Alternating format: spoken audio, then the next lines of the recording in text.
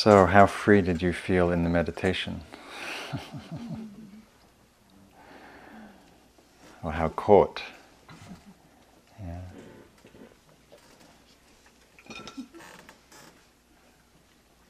Or how reactive?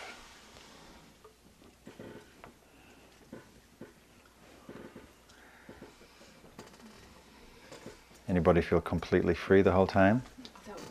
That would be Dari here, okay. That's our resident Buddha over here on my left. I'm definitely more caught than free.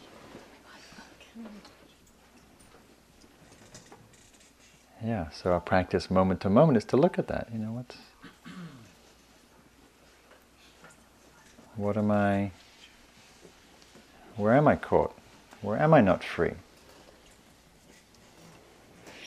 So I want to say a little about freedom from a Buddhist perspective and independence. What the Buddha meant by independent.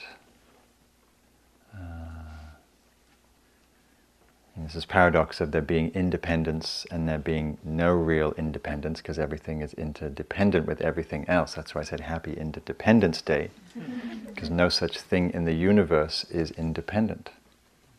Right? It's everything lives in a web, in a matrix, in a system that's inextricably linked to everything else. John Muir says, touch one thing and you touch everything else in the universe.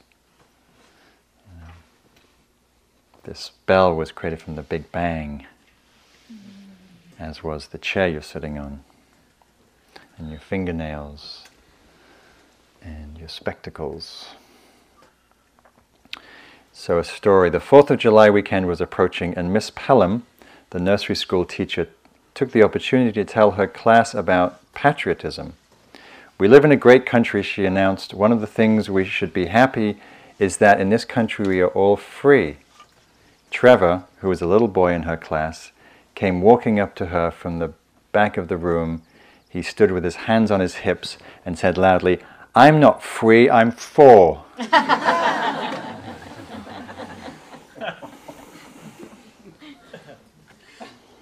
So, anyhow.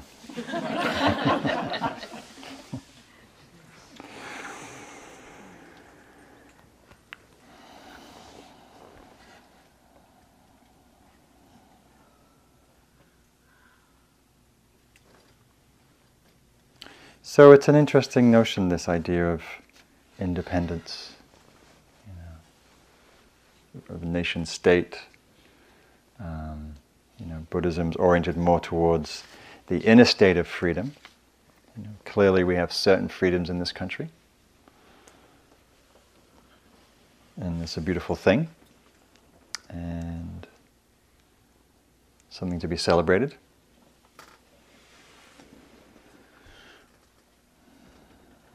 In the Constitution it says the unalienable rights that among these are life, liberty, and the pursuit of justice. So that's partly what was created out of... Happiness. It's happiness.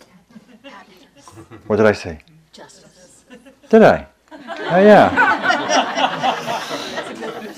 In the pursuit of justice. I like yours. Yeah, maybe because I'm seeing so much injustice that I was thinking the pursuit of justice. I think I'm actually, I'm English, so what, I don't know anything about this holiday. First draft of the Declaration said life, liberty, and property. Yes, property. Yes. Well, that shows you who wrote the. So this is a letter from John Cleese from Monty Python. This was written. It's a very long letter. I probably won't read it all, but it was written after the election, the 2004 election, when many of us were not so happy about the outcome of that election, including John. And he said, "To the citizens of the United States, in the light of your failure to elect a competent president of the USA, and thus to govern yourselves, we hereby give notice of the revocation of your independence, effective today.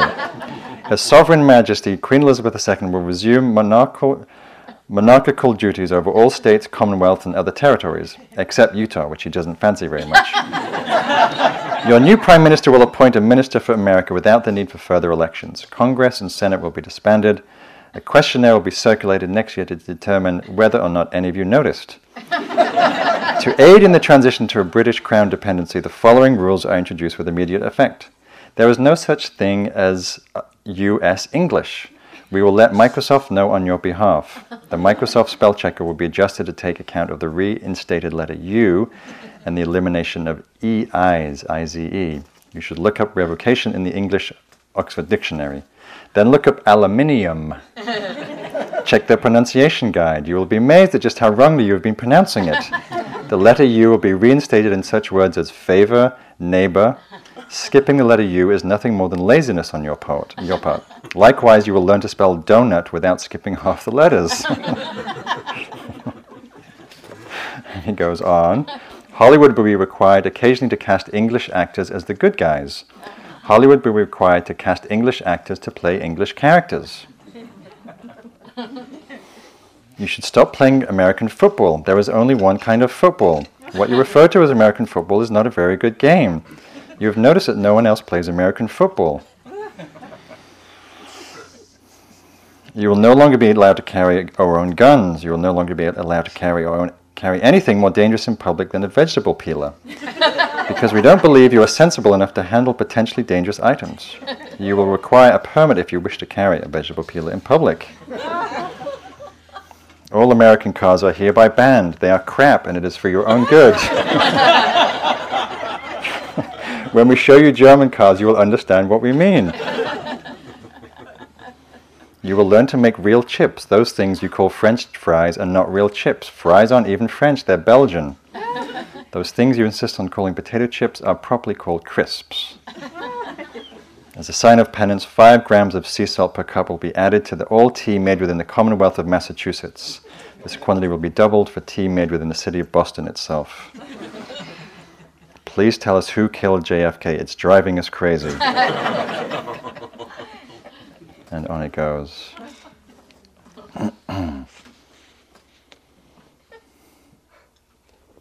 Anyhow, so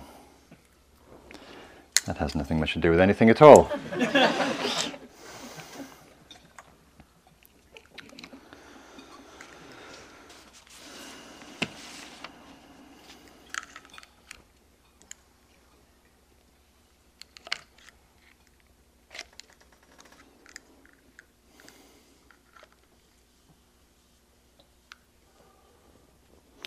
So, but I am curious about what is meant by freedom, what is meant by liberty, what is meant by happiness, the pursuit of happiness. Some would say that's a folly in itself, since happiness, true happiness, is inherent in our nature, not in something that we can seek, because what we seek and find will change and be lost.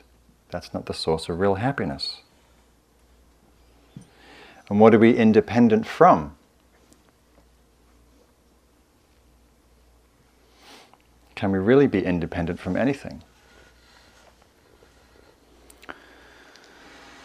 So from a Dharma perspective, we're cultivating independence from that which causes suffering, from the reactive states of mind. So I think of some great examples of independence, like when Nelson Mandela left Robben Island and was released, there was a certain independence from hatred, an independence from vengeance, an incredible nobility of mind and heart. And it's the same is evident in Dr. King's speeches, where he was so clear about not being caught in hatred, despite all the hatred and intense bigotry that was coming his way, to be free from the mind that wants vengeance. As the Buddha said, hatred never ceases with hatred, but by love alone. Or like the story that Jack tells a lot about, the 2 prisoners who were, I think, political prisoners, in prison for a long time, released, and one of them says, "Do you forgive your captors?" And the other one says, "No." And the other prisoner says, "Well, they still have you in prison then." So when we don't forgive, who's the prisoner?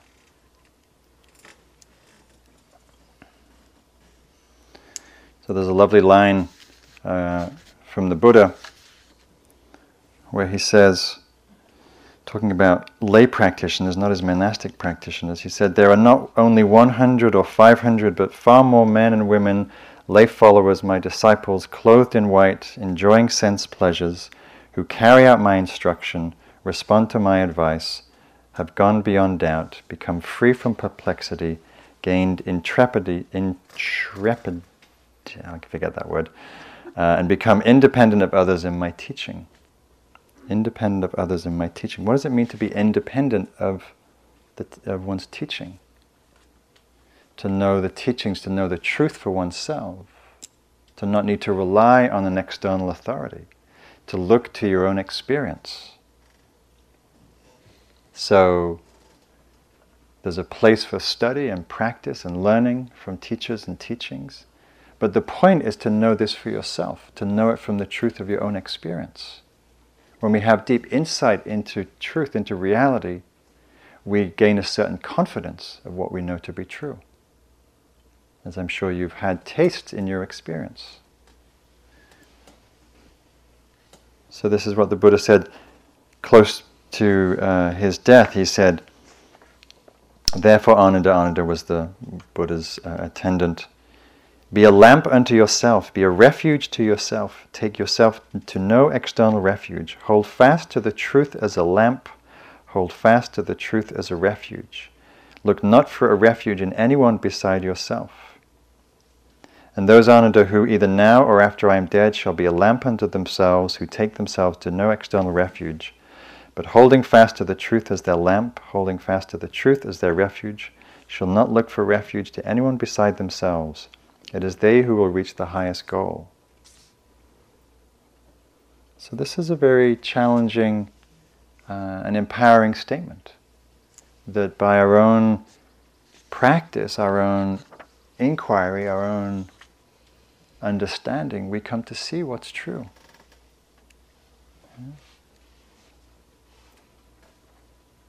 We don't need to keep looking for some external validation. There's something very powerful and aligning when we taste the truth, when we see things clearly. We know there's a knowing, there's a conviction.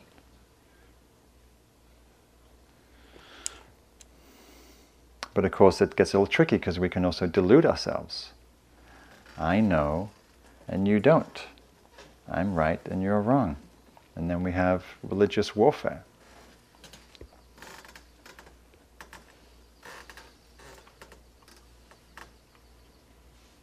This is a story from Nasruddin, who's spraying pepper around the garden of his house, and his students. Nasruddin's a crazy wisdom teacher from the Sufi tradition, and his students say, Nasruddin, why are you spraying pepper around the garden? And he said, oh, to keep the tigers away. And they said, but there's no tigers for 1,000 miles. See, it works.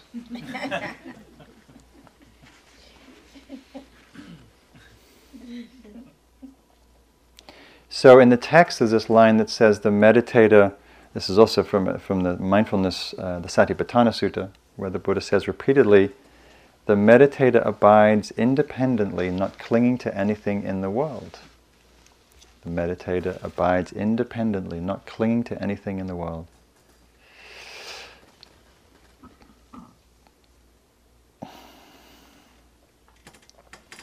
So how is your meditation when you think about that statement? How is the Velcro mind?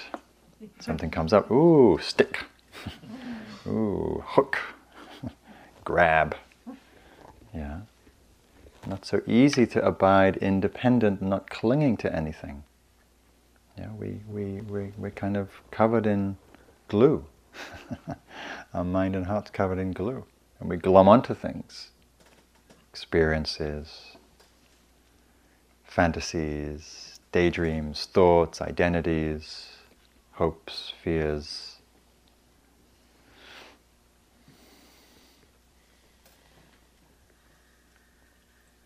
Does this sound appealing, to abide independent, not cling to anything in the world? I'm just curious, does this sound appealing? Or does this sound like not appealing? Hands up who think it sounds appealing. Okay. Anybody thinks it sounds not so appealing? Not so sure. Yeah, not so sure. Yeah.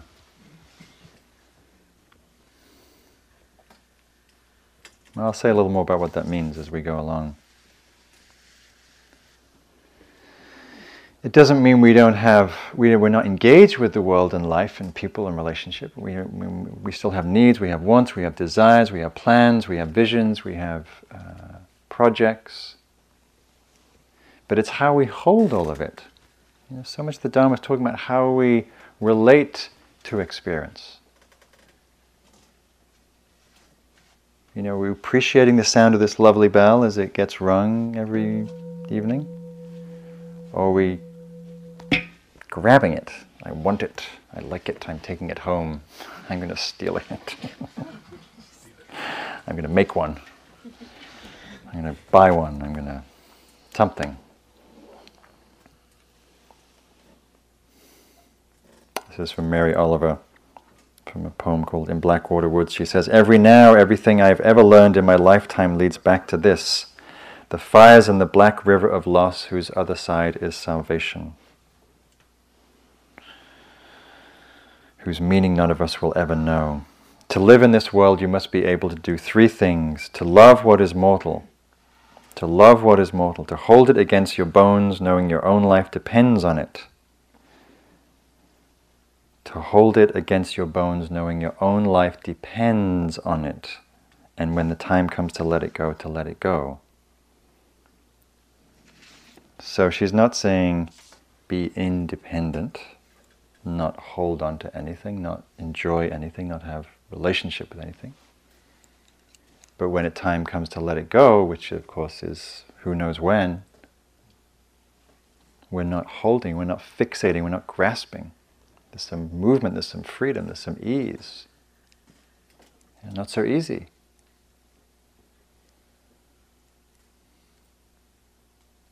When our partner says, I'm really done with this relationship, I'm out of here. Or we get asked to change jobs, or we lose our house, or...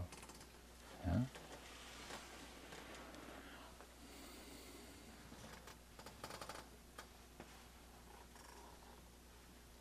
And we get so caught in wanting something to be different. So think about the times that you've gotten caught recently, like in the last 20 minutes, when you were caught in something, wanting something, grasping at something, clinging to something. Yeah? Does it feel free? Does it feel peaceful? Does it feel satisfying? Does it feel enjoyable? Does it feel... What does it feel like? What does it feel like when we're holding on? Wanting something to be different, wanting this experience to be different. Anybody? What does it feel like? Rope burn. Rope burn. Anything else? Desperate. Desperate. Yeah, that's a painful feeling. Yeah.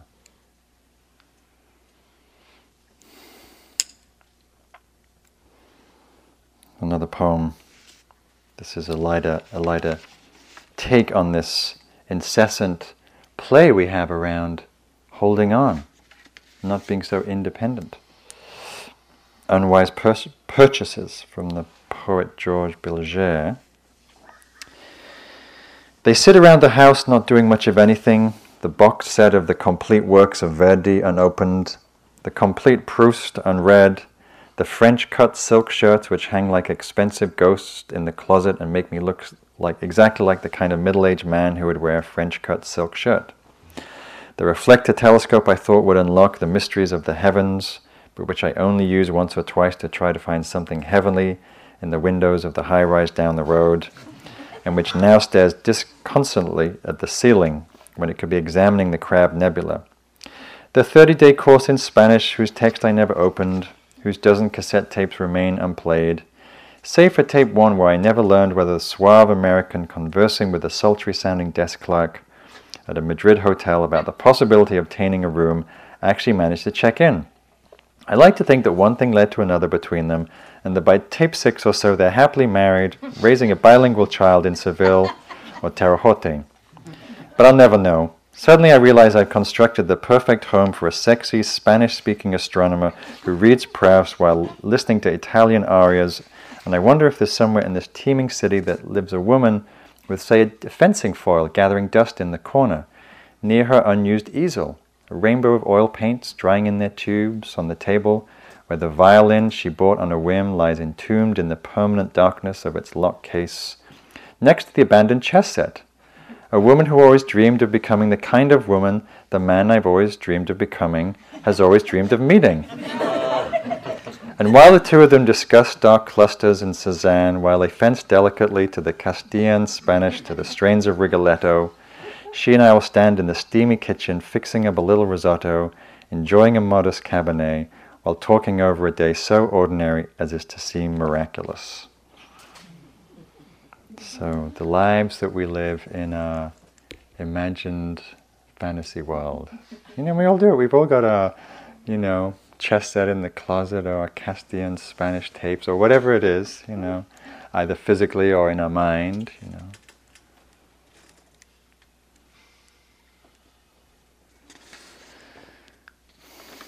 So the doorway to independence, to freedom, from a Dharma perspective, is this quality of awareness that I was pointing to. The quality of mindfulness, this very simple capacity to know, to be aware, to be awake, to see all of these dances of these dramas, these stories, these fantasies we play out, to see the dreamlike nature of them. Yeah, how many fantasies have we lived out and played out in our minds or in our lives? And we look back, it's like a dreamscape, isn't it? It's like all these worlds and lives we've lived and things we've attained, and then where are they? They're like wind through the fingers. And what's amazing about this power of awareness, as you know, is it has the power to unhook, to unbind. Because when we're fully present to something, we have so much more capacity, so much more resources in the moment. Just like when we're sitting in meditation and we're lost in a thought. I know it's rare, but when we get those rare moments you're lost in thinking, and you're back at work and you're your desk, or you're having a row with somebody and you're convincing them how right you are, and you wake up. And you might be feeling angry and fearful and frustrated, and then mindfulness arises, and what happens? We feel it's like we see the dream of it. We wake up from the dream, from the trance. And in that moment, there's space, there's clarity. We're no longer hooked, we're no longer bound in that story, that drama.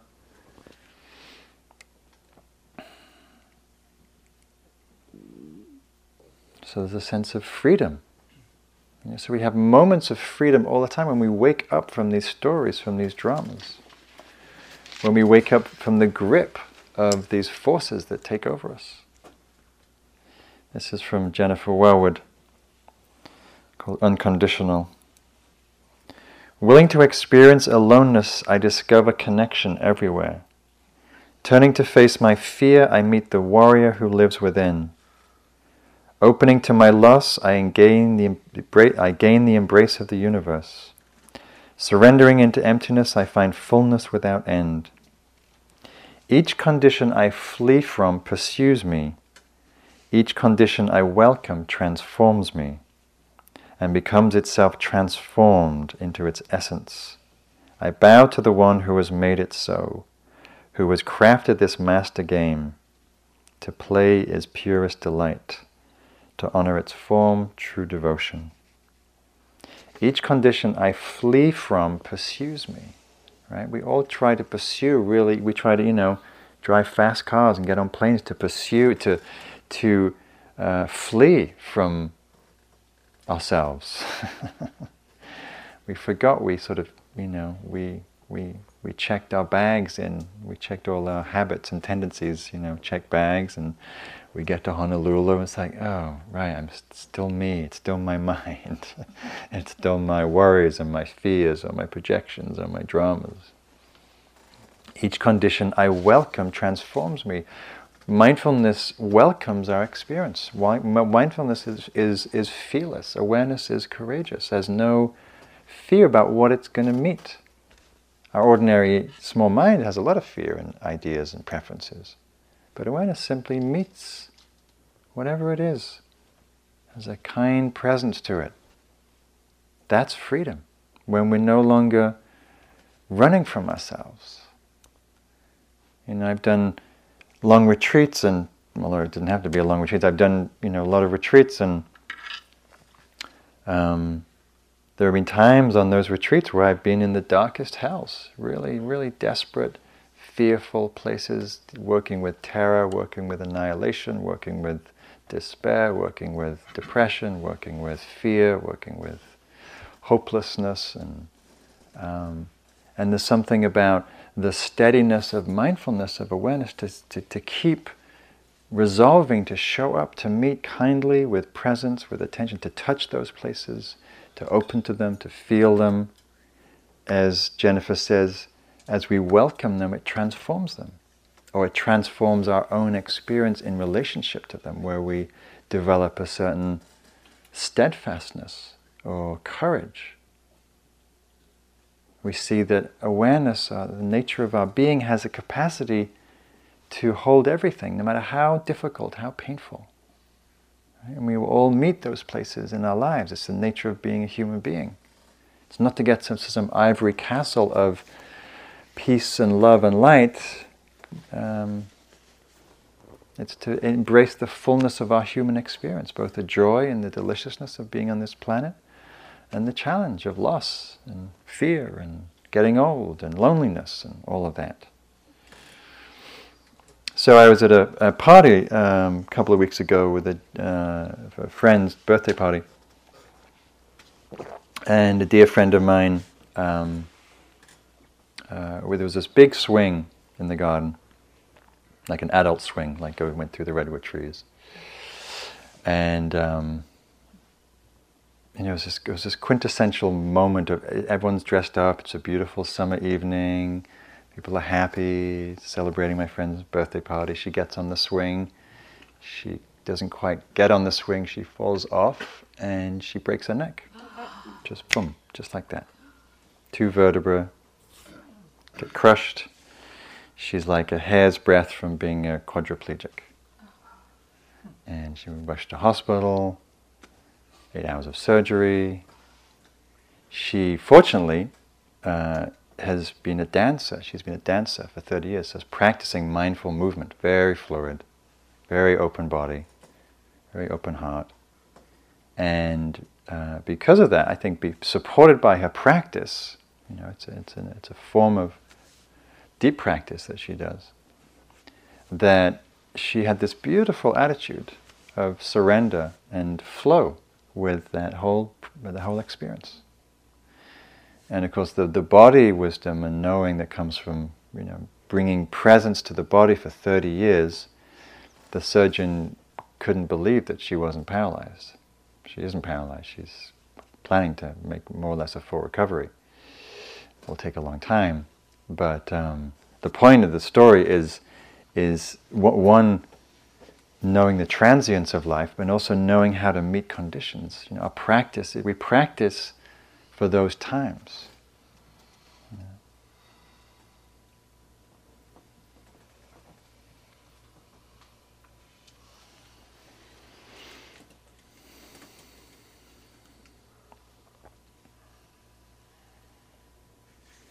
Just like for those of you who were here a couple of weeks ago, when Lama Palden Gyatso was here, who had been imprisoned by the Chinese in Tibet for 33 years and put through unspeakable torture and starvation, abuse,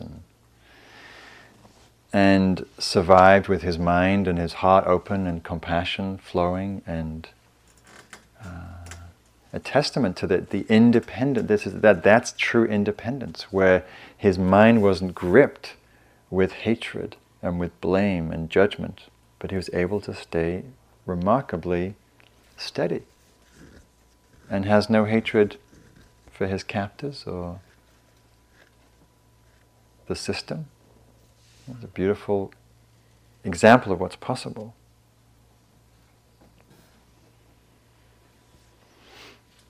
So when the Buddha talked about freedom, he talked about freedom from the forces that cause suffering.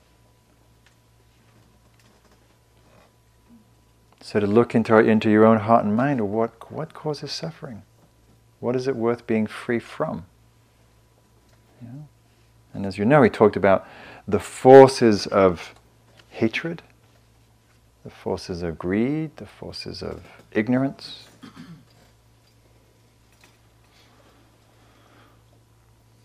He taught practices that counteract those tendencies. Taught the metta practice, loving kindness, compassion, joy practices. He said, develop a mind so full of space, so full of love it resembles space, that can't be tainted or marred. Develop a heart so full of love resembles space.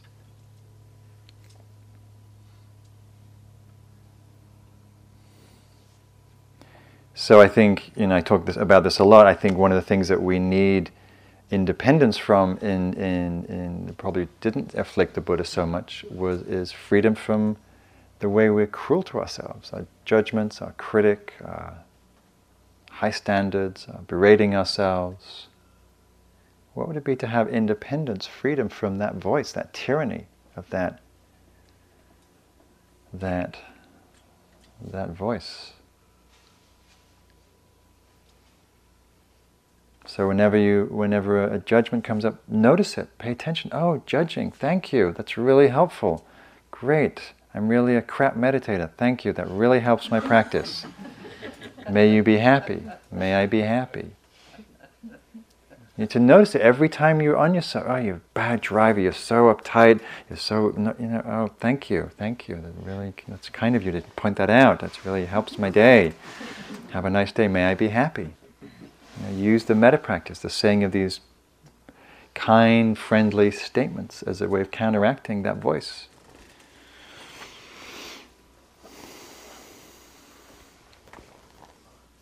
Freedom from the force of clinging that I've mentioned before. To see, and the doorway to that is to see the pain of it. Just like when someone's grasping at us in a relationship or work or in a friendship or in a family. What does it feel like? It doesn't feel free. It feels demanding. It feels confining. It feels sometimes violent, actually, to be demanded on in a certain way. So to feel, what allows us to let go of the hot coal of longing is to feel the pain of it. Yeah? To think, in the way that we postpone our happiness. If only I could get to the fireworks tonight, I know it's going to be a great evening. If only I get this and get that and have this and have that. Right? We know this is not something you don't know, but to keep seeing that. Oh yeah, to see when we're toppling forward. Oh, if I just have this experience, if I just,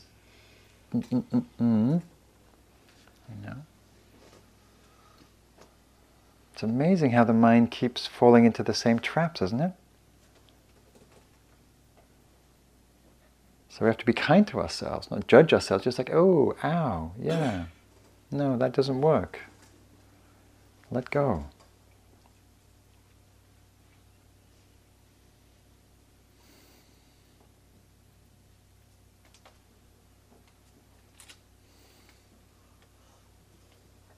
To let go of, to look at the force of ignorance, our delusion. A little hard to look at, really, because we don't see it, because we're deluded. We don't think we're deluded. Hands up who thinks they're deluded. I'm not deluded, you might be deluded. No, we like to think we know what's right, what's true, right? We like to believe what's going on in our mind. I know how the world works, and I know what's going on. But to see the unconsciousness of our beliefs. So I was at a teacher meeting, an international teacher meeting, a couple of weeks ago with Jack and some folks from here and folks from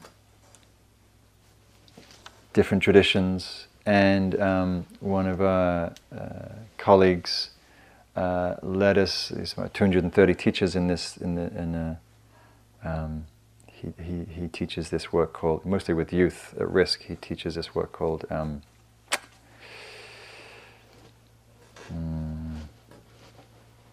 I forget exactly what he calls his work, but anyhow, we did this practice called the power shuffle, which is looking at issues around diversity and justice and injustice, and to see what's held in a community. And there's two lines, and you stand behind the line, and then you walk across the line if your answer is yes to the question. And it may be, have you ever experienced abuse as a woman? Or have you ever experienced ridicule for your race or for your religious beliefs? Or have you ever felt excluded from a community because of your sexual orientation?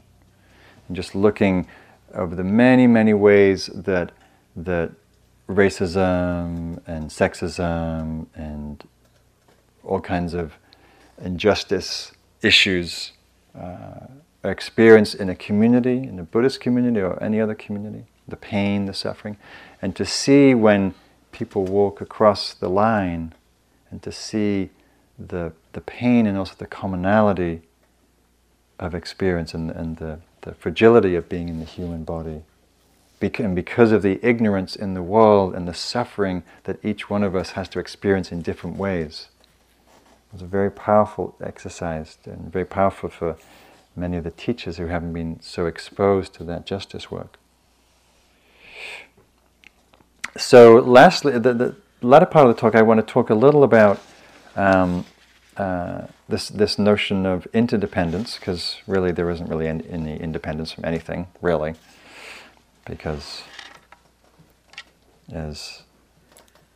if there was one thing that was independent in the world, well, it wouldn't really work, because everything is, as I mentioned, connected to everything else. So there's a lovely teaching in Huayan Buddhism, the Chinese form of Chan Buddhism, where they have a teaching that points to the fact that everything is interdependent, interconnected, interrelated, and interpenetrating. That nothing is separate, nothing is unique, nothing is in isolation. So Thich Nhat Hanh uses this example, which I'm sure many of you are familiar with, and he picks up a piece of paper and he says, "What is this? What is this? I just told you, but what is this?" It's a piece of paper. He says, "When I see this, I see trees, I see the forest, I see water, I see rain, I see the sun, I see the moon, I see the stars.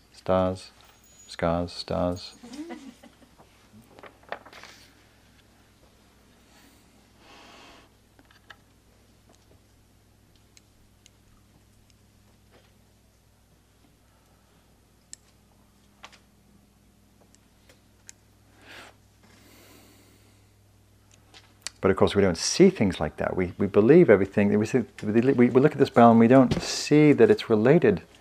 We see that it's just sitting there in isolation. The mind separates things into this and that, self and other. But when we look closely at our experience, we see how everything is affecting everything else.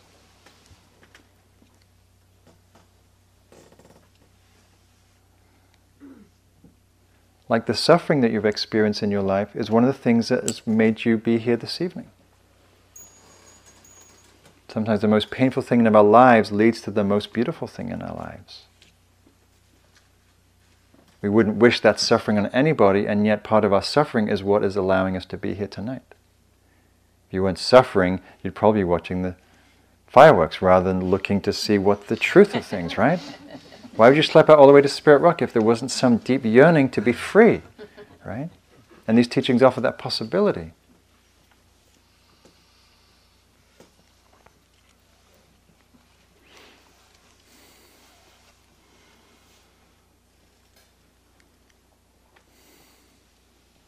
So what's beautiful about this law of cause and effect, of how things arise in dependence on one another, is that it allows the possibility of change.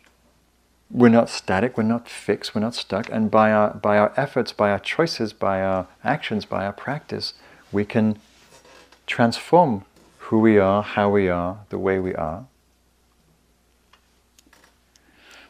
So there's a beautiful line from Padmasambhava, who's one of the founders of Tibetan Buddhism. He said, if you want to understand your past, look to your present conditions.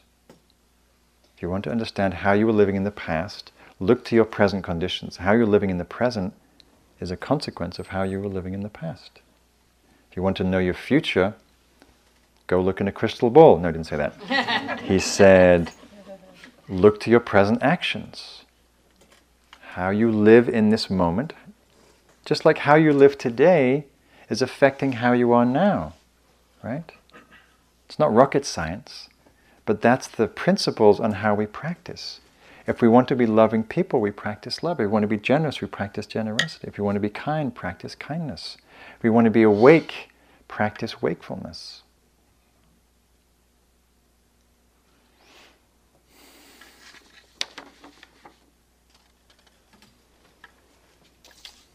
So when we like to think that we're all very separate in here, all of how many are in here? 50, 60 people.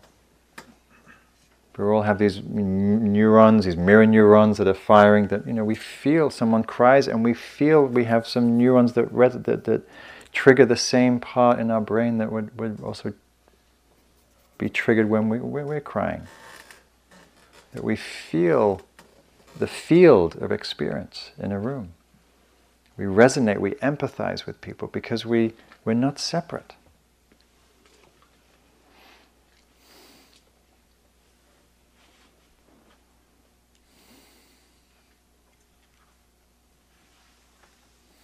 This is from Dr. King. He says, whatever affects one directly affects all indirectly. I can never be what I ought to be until you are what you ought to be. This is the interrelated structure of reality. Or as Thich Nhat Hanh says, we inter-are. I am in you, you are in me. You are in me because you're in my awareness, and vice versa. It gets kind of a little, claustrophobic sometimes. Not enough room.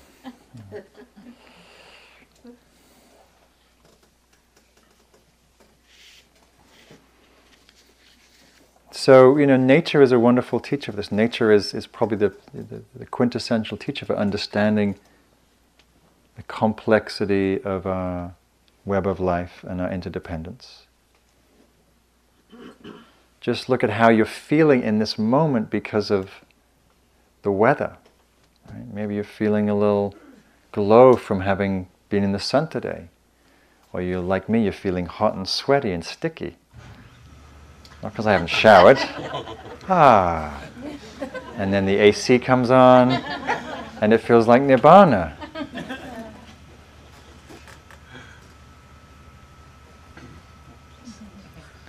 And then we start to feel too cool and drafty, and we wonder if we're going to get chill.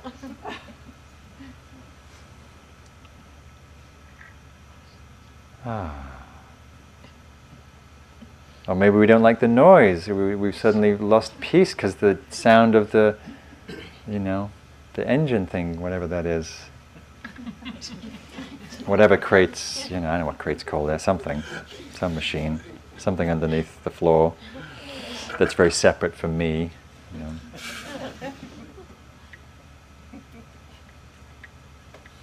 I tell this story a lot about when I'm doing nature retreats. And we're sitting by a lake or a pond, and we camped out for a few days or a week. Especially noticeable when I do the retreats in the desert and we're by a little stream. for some days and or a week, and we're drinking from the stream solely. And over some days, our body is mostly that stream. Just like the water we drink from the tap, we're mostly snowmelt. I am 70% snowmelt. No wonder I feel cold a lot. But no, you think, oh, this is Mark. He's got skin and bones and clothes, and it's got nothing to do with the rain and the snow falling on the Sierras. Well, where does our water come from? It comes from the oceans and the skies, and we're 70% water. So we are all mostly mountain stream water and snowmelt. Hi, snowmelt. Nice to see you. And the mind goes, nah, I don't believe that. I'm me. I drink water, but I'm me.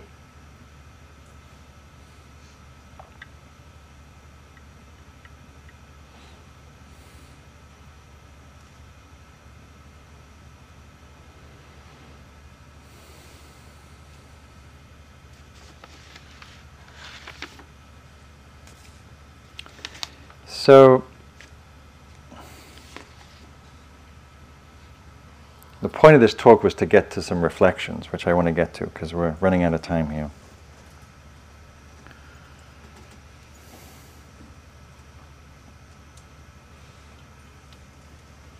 So the questions I wanted to ask you was, how does genuine freedom show up in your life? What does it mean? How does it look? How does it feel to be free?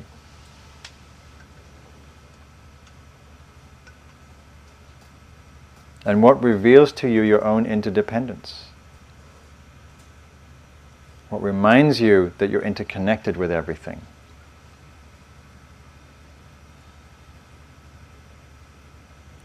And to see how you go in and out of those worlds. I can be riding my bike. I often ride my bike out here in West Marin, the beautiful back roads, and I'm at one, feeling a beautiful connection with the beauty and the hills and the birds and the flowers.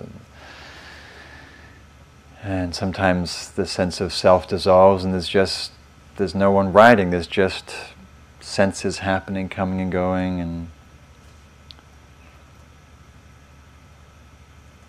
and then a big pickup truck comes by, racing up to me, drives really close, almost pushes me off the road, and I'm suddenly feeling very separate and very pissed off. Clearly very interdependent with that truck and the truck driver, but feeling very isolated and separate again and suffering. And that moment contracted, that moment of spacious freedom has dissolved.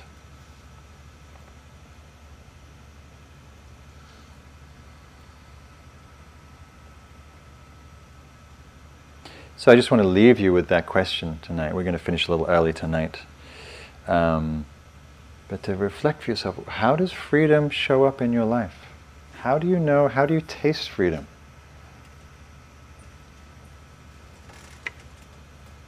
In your experience, in your meditation, in your heart, in your love, in your dance, in your play, in your whatever it is.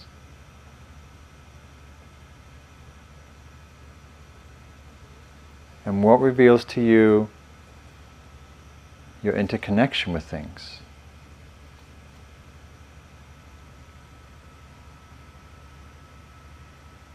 To see how we're constantly moving, shifting in relationship to our environment, to the people we're around. That's why the Buddha said, hang out with wise people. We're positively affected by people. That's why we practice together, because we're affected by this collective presence.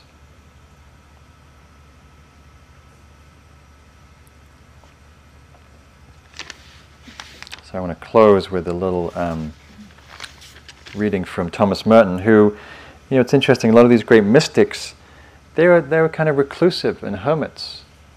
He lived mostly in silence in a relatively silent monastic order. And yet, often deeply connected and deeply heartfelt love for all of life. He writes, in Louisville, I think it's pronounced Louisville.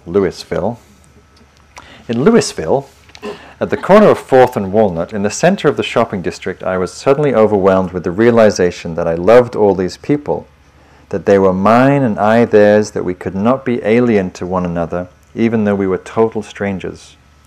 It was like waking from a dream of separateness, of spurious, of spacious self-isolation and monastic holiness. The sense of liberation from an illusory difference was such a relief and such a joy to me that I laughed out loud.